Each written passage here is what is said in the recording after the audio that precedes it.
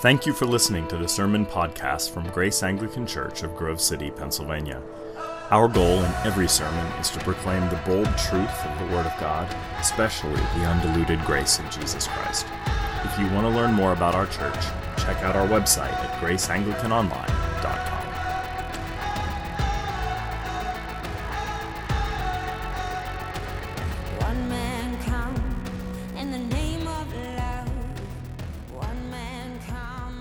You know me fairly well. You also know that I am an unapologetic apologist for the works of Stephen King. In 2009, Stephen King authored a novel entitled Under the Dome, which was later made into a lackluster series on Amazon Prime. That aside, and my bitterness about it aside, the plot is very significant, at least in relationship to our passage today from Ephesians chapter 2. In the novel, there's a small town in Maine, of course, called Chester's Mill. And suddenly, and without explanation, this small town was enveloped in a large dome, a force field-like structure. And people outside of Chester's Mill could see into the town, and those who were inside Chester's Mill could see out, but nobody could break the barrier. They tried numerous things. They tried hitting it with a sledgehammer, shooting it with a shotgun, attacking it with ballistic missiles, but no success was had. Later we discover, bit of a spoiler alert, that the dome was constructed by aliens who are trying to create a new civilization. But that aside, what's fascinating about the plot and how it develops is that two different communities and cultures were forming, one inside the dome and one outside the dome. That is, a small population of insiders and a vast population of outsiders. Well, let me liken this to our text from Ephesians chapter 2, because Israel very much found itself under a dome of sorts. Abraham's empire was designed to be a separatist movement. It was designed that way through what we know as the law. The law made Israel a separate kind of people. And then many years later, after Israel was given that separatist law, we have Jesus entering the picture, and he demolishes that dome and cracks it wide open and reunites the world with Israel and Israel with the world. And so I want to talk about Paul's logic here. I want to speak about it in two ways. First, those divided by the dome, and second, the demolition of the dome. So let me talk first about those who are divided by this dome structure. Two groups. Paul's really interested in two groups. I invite you to take up your bulletin. We're going to work our way through the text, through this important material, and hopefully we'll glean something we can carry with us when we leave. So this is from verse 11. Therefore, just an important word in biblical study, right? It means that he is basing what he is now saying on a previous argument or line of reasoning. Paul just got done talking about how everybody is over their heads in terms of sin and trouble and death and the powers of profoundly negative appetites, and we need to be rescued, which we are rescued by a loving grace that comes to us and not because of any of our deservings or earnings. So that was where he was coming from. And now he's saying, therefore, with all that in mind, remember that at one time you Gentiles in the flesh, called the uncircumcision by what is called the circumcision, which is made in the flesh by hands, remember that you were at that time separated from Christ, alienated from the commonwealth of Israel, and strangers to the covenants of promise, having no hope and without God in the world, to put it rather squarely.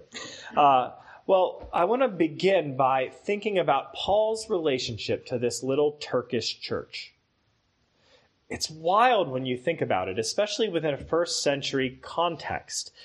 It's a very odd thing that Paul, a devout Jew, so devout that he was among the Brahmin caste, if you will, of Israel, those people that took the law extremely seriously, even punishing malefactors when they disobeyed it, right? So Paul would become a pen pal to this Gentile place, to these Ephesian Gentiles, but they had no racial connections to Paul in any way. And yet there he was, becoming their pen pal, and not to excoriate them for being Gentiles, but he's writing to them sweetly and positively and encouragingly, grounding them in eternal truths that will help them, not just in this life, but of course in the life to come. Now, that may not seem like a big deal to us because we live in what we often assume is a hyperlinked world. We're all connected to each other and we know what's happening in the Sudan, or we could know. All we have to do is look it up online. But back then, they didn't live in such a hyper-connected world. And Jews didn't speak to Gentiles, and Gentiles didn't speak to Jews. When they were speaking, it was bad because it usually meant a war was about to start. And here is Paul reaching out to them in this letter. I don't know of any other Jew who would write to Gentiles in the way that Paul did, because Jews lived in the first century with a massive, massive barrier between themselves and the Gentile world. You know, it's interesting how ancient people used to think of nations, you know. Like, we think that the world is filled with a multiplicity of nations, many of them having their own distinctive language or culture or contribution or food and so forth. That isn't the way that first century Jews thought of the world. They didn't see the world. They knew that nations existed, but they saw the world as really made up of two groups, the chosen and the unchosen, those who are in the covenant and those who are outside the covenant, the Jews and the Gentiles. You have the chosen 1% and the forsaken 99%. That was their understanding of the world. And it certainly wasn't helped, that kind of understanding, wasn't helped by the fact that the 99% didn't treat the 1% very well most of the time. Israel had a very beleaguered and difficult and strained history, as you may know. They very rarely had any freedom.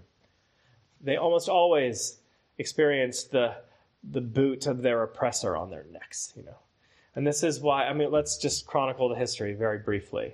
First there was Egypt, and then Assyria, and then Babylon, and then Persia, and then Greece, and then Rome. It's not great. It's not great.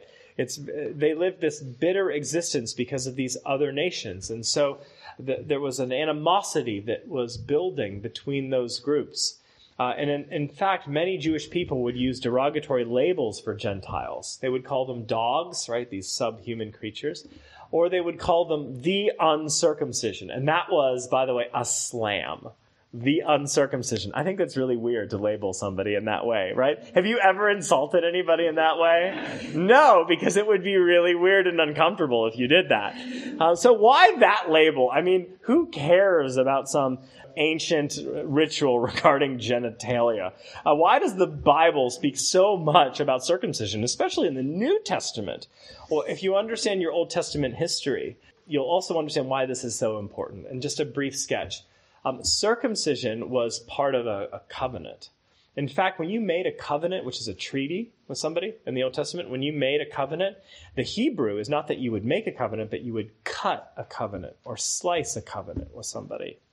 And that goes back to the circumcision ritual.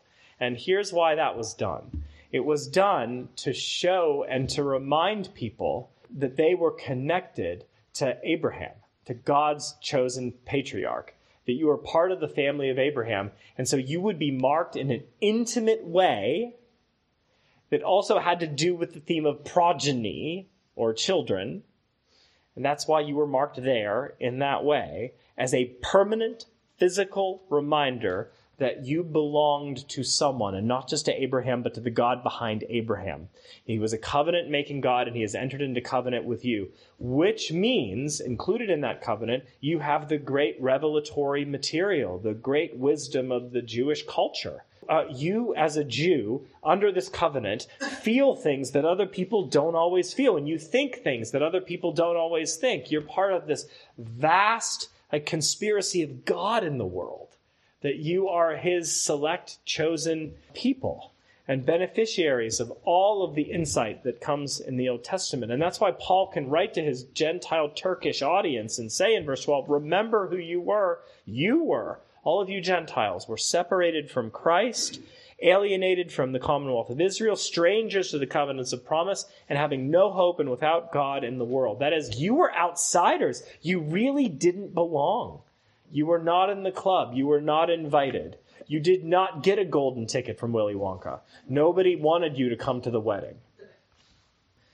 It's the theme of division. There's a few under the dome, the chosen, many outside the dome. This text is about insiders and outsiders, those who have and those who have not, the chosen, the unchosen, the accepted, and the forsaken. Now, this is a unique situation within salvation history. but we've all experienced similar things in our own lives to one degree or another, right? You know for a few moments of your life what it feels like to be an insider, but much of your life is spent on the outside looking in. And here's the truth. Even the people that you think are insiders, the people that you wish you could saddle up with, and attach yourself to, those very people that whom you think are insiders, they don't feel like insiders at all most of the time. In fact, the insiders think there's still a secret cabal of insiders somewhere that they wish they could be a part of to really be the decision makers, the movers, and the shakers, but they've not been invited to the insider club.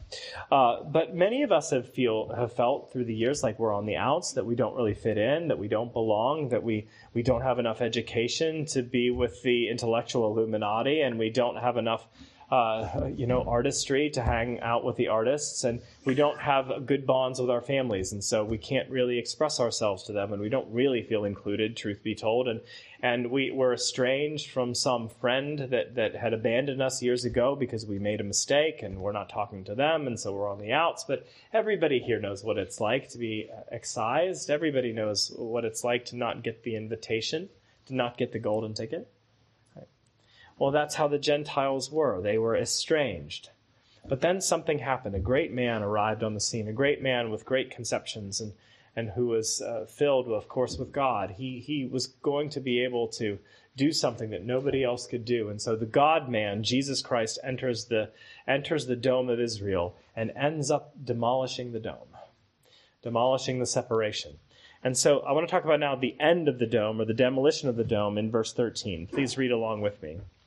But now in Christ Jesus, you who once were far off have been brought near by the blood of Christ. For he himself is our peace, who has made us both one and has broken down in his flesh the dividing wall of hostility, by abolishing the law of commandments expressed in ordinances, that he might create in himself one new man in place of the two, so making peace, and might reconcile us both to God in one body through the cross, thereby killing the hostility.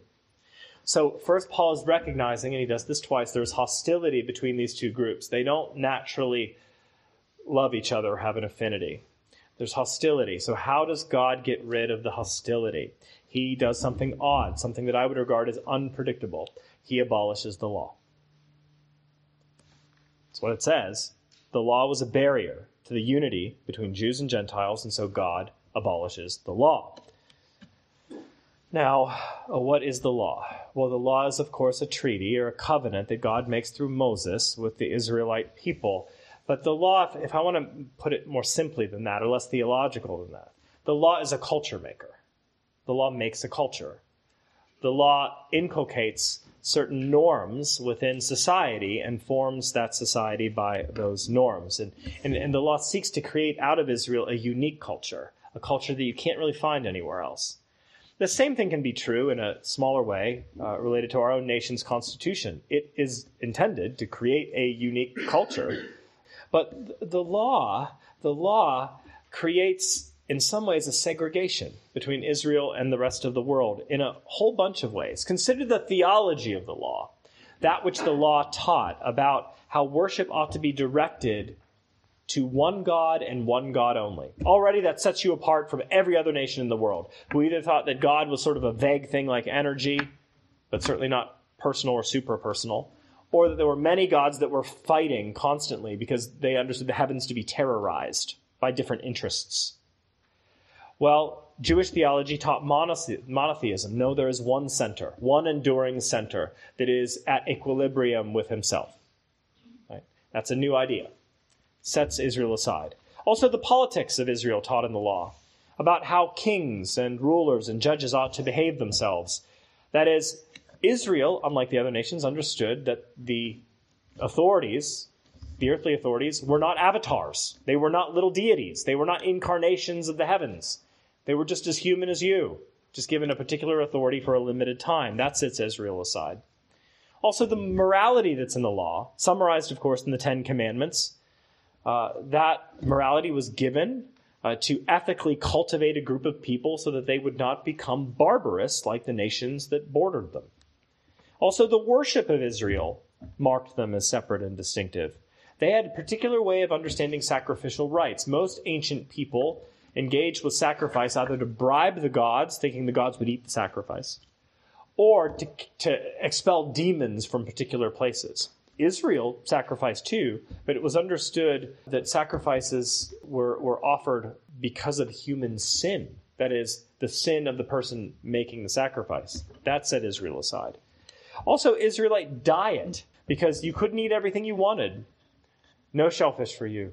No bacon cheeseburgers, no matter how much you want one. The food is divided between clean and unclean foods. And so you could tell just by one's diet who was a Jew and who was not. Also, clothing. You weren't able, according to the law, if you were a Jew, to mix fabric. Instead, your dress had to be distinctive so that you could tell if a Jewish person were walking toward you from 50 yards away, just because of how they dressed, what they wore. Also, marriage laws. You were not allowed to marry pagan Gentiles within ancient Israelite law. Sabbath separated Jew and Gentile. The Sabbath meant that you would spend a seventh of your life resting. Oh, if we only, took that a little more seriously. A seventh of your life resting, which put you at a distance from the experience of most other people within those days. And also holidays. The Jewish calendar was punctuated by many, many different holidays in which you would remember God's actions on your behalf. Like Passover, for example, where God liberated a group of people from taskmasters in Egypt. But these are all bits of the law, right? Morals and an understanding of kings, rules about what you should eat and not eat and how you should worship.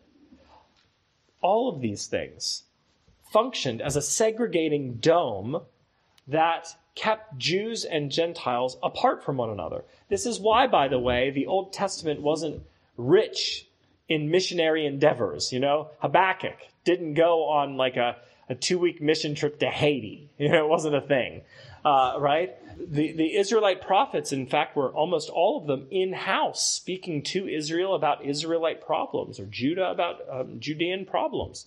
The only one exception is Jonah, who was called to go to Nineveh, though he didn't want to. And there were reasons that he didn't want to, in part because no other prophet had ever been asked to do that before. But he's the exception that proves the rule. Israel was to be a distinctive culture, to quote the Old Testament, a kingdom of priests, a holy nation, one that by example and by separation would become a light to the world. That's what the law did. It created a dome, separating these two groups, Jews on the inside, Gentiles on the out. Now, it begs the question, why? Why did God put a dome over Israel, segregating it for a season? Why the law? Well, it's very complicated, but let me boil it down in less than a minute. I think I can do it. Point 1, the law preserved Israel's distinctive contribution and voice. They had their own revelation and ideas which shaped existence for many, many people, including us. Point 2, the law made Israel an example to the world because Israel failed to keep the law from the heart and with any consistency. And we are exactly the same. It isn't that they were worse than us. They're just not better than us. We're all the same. And they exemplify failure under the law.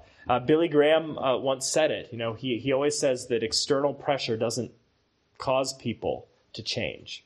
In fact, in his great Southern accent, Billy once said that there are no iron balls on any prison cell that will ever change the heart of a prisoner. And it's true. It's true. You can't change people through force or coercion. That's not how people change. They may act like they've changed, but they're not changing. So the law made Israel an example to the world by giving them a standard they couldn't keep. And third, the law prepared the world for the Messiah, because the law demanded that men and women become righteous, and Jesus was the only one who did, the righteous man, according to the law. The law demanded sacrifice for sin, and Jesus was that sacrifice. So Jesus in his earthly ministry said that he did not come to essentially push away the law, but to fulfill it. And on the cross, he fulfills it by being the man who kept the law and the man who sacrificed his life for those who could not.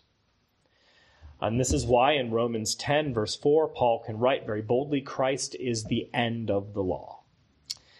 Christians, of course, can glean moral wisdom from the law. It's why we even repeat the 10 Commandments throughout Lent and Advent and church. Those morals are repeated in the New Testament too, but it's important for us to remember that the law is not our covenant nor our final authority. You are under the new covenant of Jesus' blood, which, thank God, according to Jeremiah 32, is not like the old covenant that God gave to Israel. So, this is Paul's point, that enmity between Jew and Gentile dies whenever the barrier that separated those groups is gone.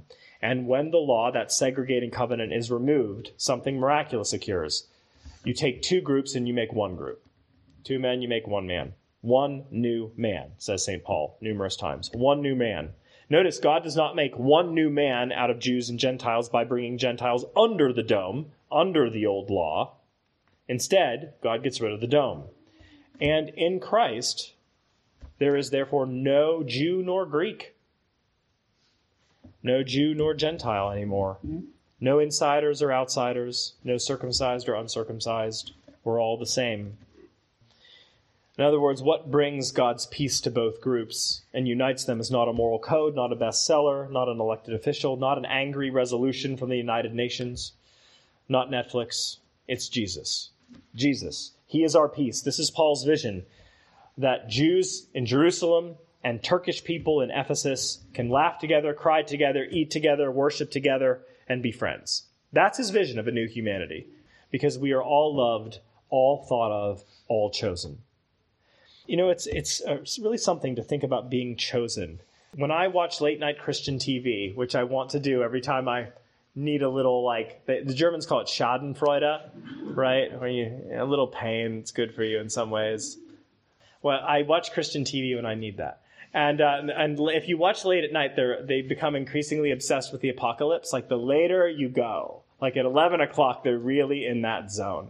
And they think that the nation of Israel, which is, by the way, very secular, but the nation of Israel has enormous prophetic significance. Some of them like to raise money for little projects, and somebody's very interested in rebuilding the temple on the Temple Mount, and because they're the chosen people. But I don't think they took this passage seriously. One new man. One new man.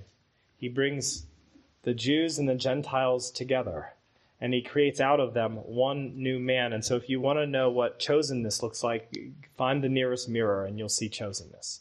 It's you, right now, with all of your problems. You. That's the one that God wants, regardless of your DNA.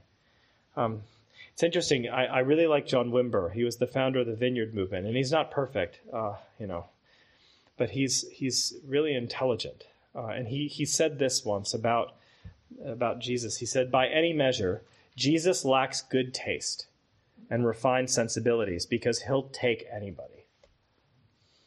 He'll take anybody and make them one new man. But here's the rub. If he takes anybody, we then will have to live with all those other people that he accepts. And that's hard. That's hard. Yeah. So, like, people get very nervous, with Calvinism. Have you noticed that? From time to time. But that's most people that hate Calvin have never read, like, one paragraph that he's ever written. The same with Karl Barth. People that hate Karl Barth, they've never read Karl Barth. But if I would be far more spleeny than John Calvin. Like, I would really restrict the number. I really would, because I would only want people in heaven who like me and who agree with me. So there's like 8 people that I would want there. But I'm doubtful of about like 5 of them. So I think it's 3. I think it's just 3.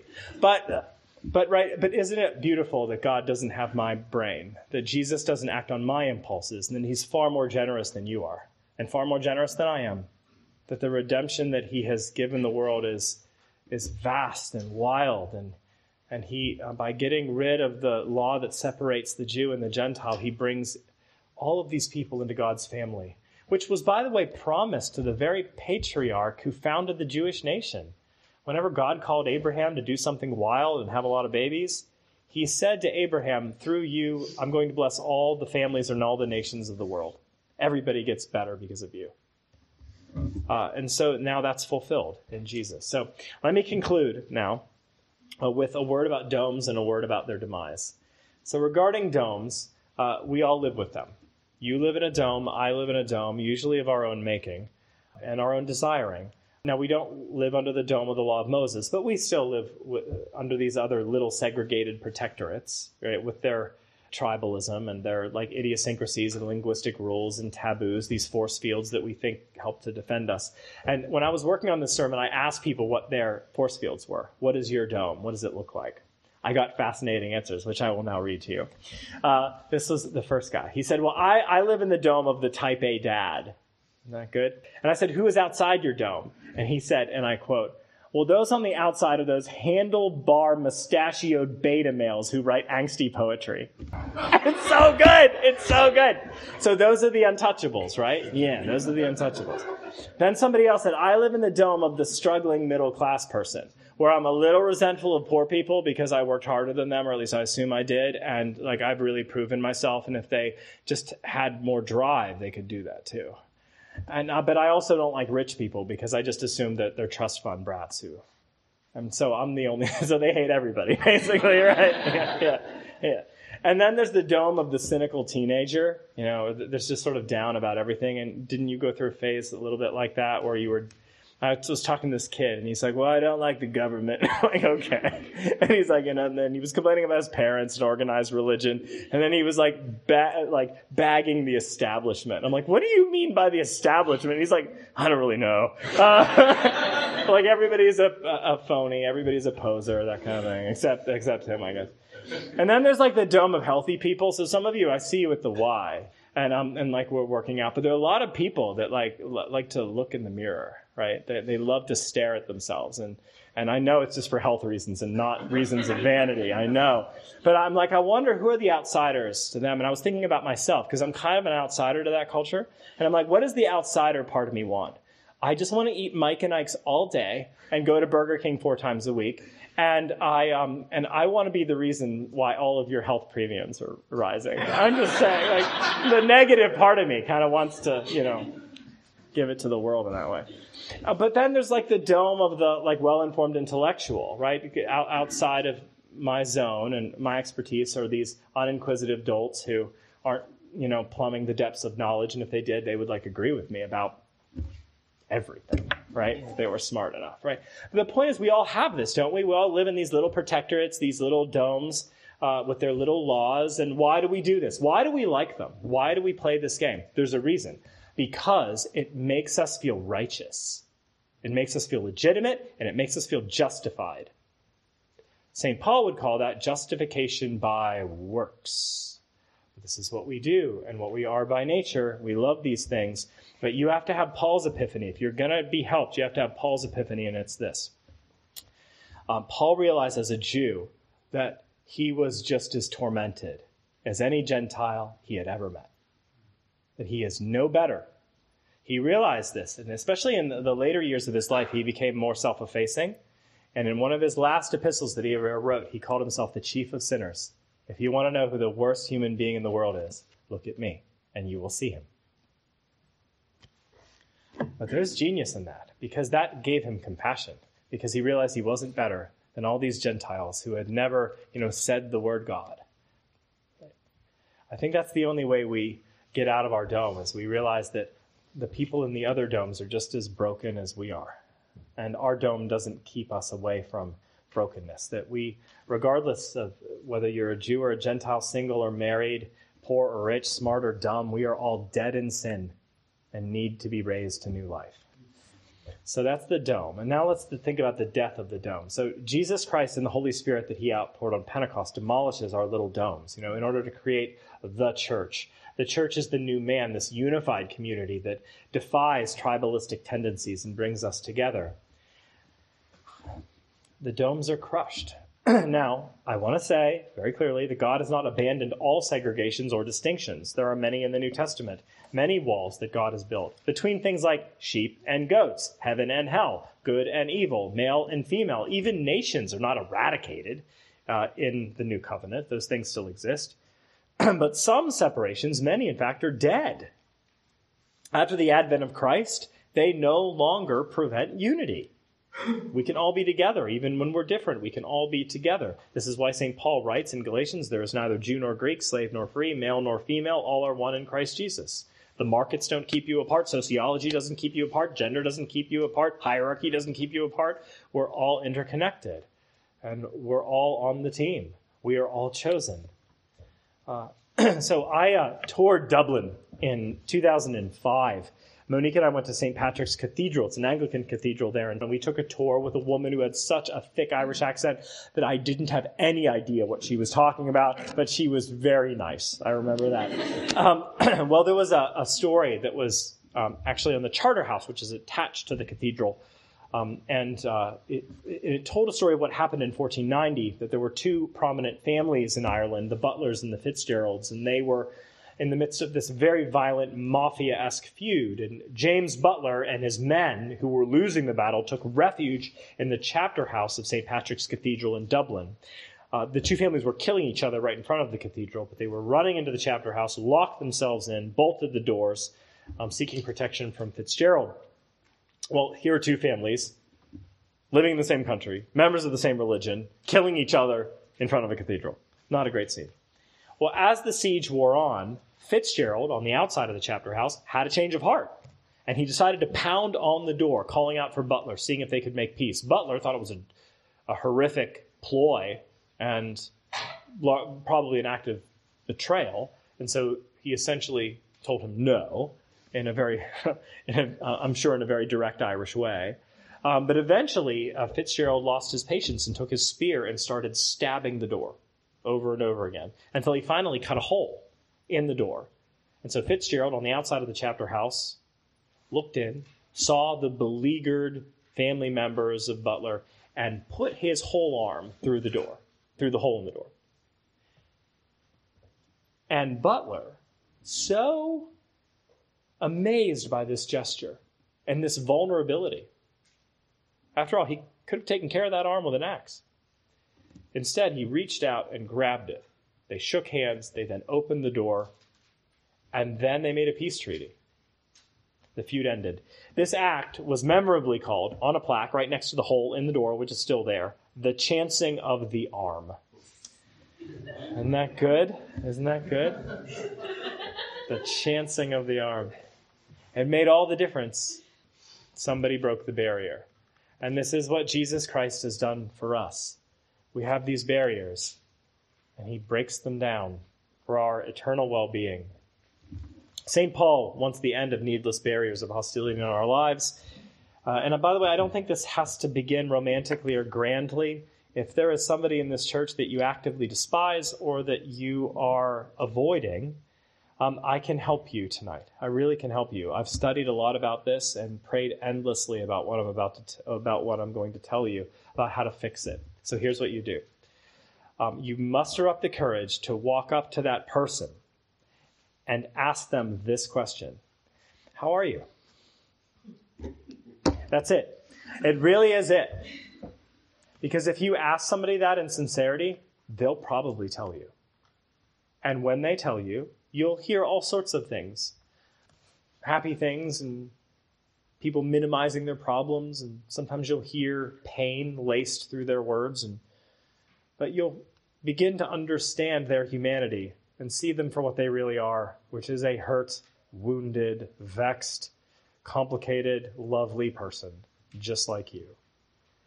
I guarantee you, if you ask that question and you really listen, you will hate them 50% less when you're done with that conversation. If you want to hate them even less than 50%, you should get them out for coffee.